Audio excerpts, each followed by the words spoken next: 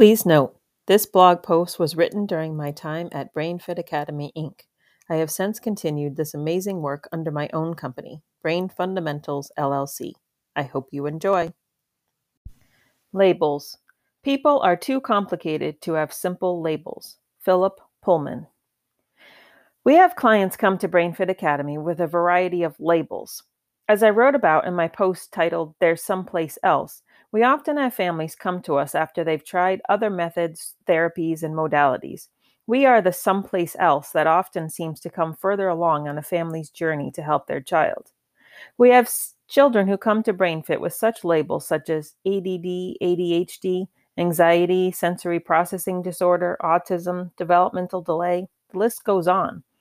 Now, I fully understand how labels can be useful to have, especially for a school-aged child. Without labels, it can be very hard to receive any kind of support services through a school district. Or if you're lucky, the school may give your child support, but it won't be long-lasting or is inconsistent.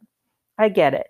Remember, I have a child that is labeled autistic, and that label has been helpful since he was 2 years old to help him receive the support and services in and out of school that he needs in order to help him be successful.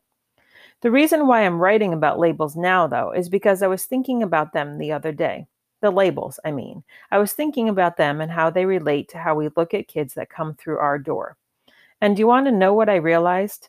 Well, I guess I already knew this, but just hadn't really thought about it. What I realized is that although we ask about labels during our intake process, they aren't a focal point for us.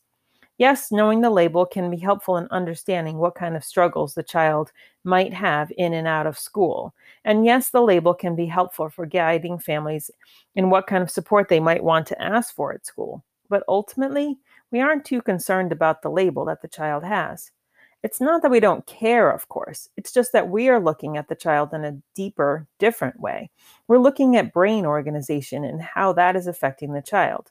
So it doesn't matter what the label is for us. Not really. It doesn't really matter because we're looking at the child on an individual basis and moving them along from where they are.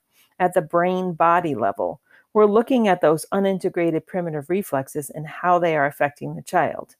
We could have two children with exactly the same label come to us and see two completely different profiles when we look at them from the BrainFit standpoint, and vice versa, two children with similar BrainFit profiles and completely different labels. So you see, although labels can be helpful in many ways and can give us some information initially, ultimately we still work with the child based on what we see. We use the information we receive from their body. Their body knows. It just might need a reminder. We meet them where they are and move them forward regardless of their label. Like I said, labels can definitely be helpful for certain aspects of helping a struggling child, and I totally understand why they are necessary in order to get support for children. But here at BrainFit Academy, we're looking at the child a little differently, and those labels don't carry as much weight. They don't need to. What matters is that we see progress. What matters is that we see positive changes. What matters is that kids feel better in their brain and bodies when they come through our program, no matter what their label says.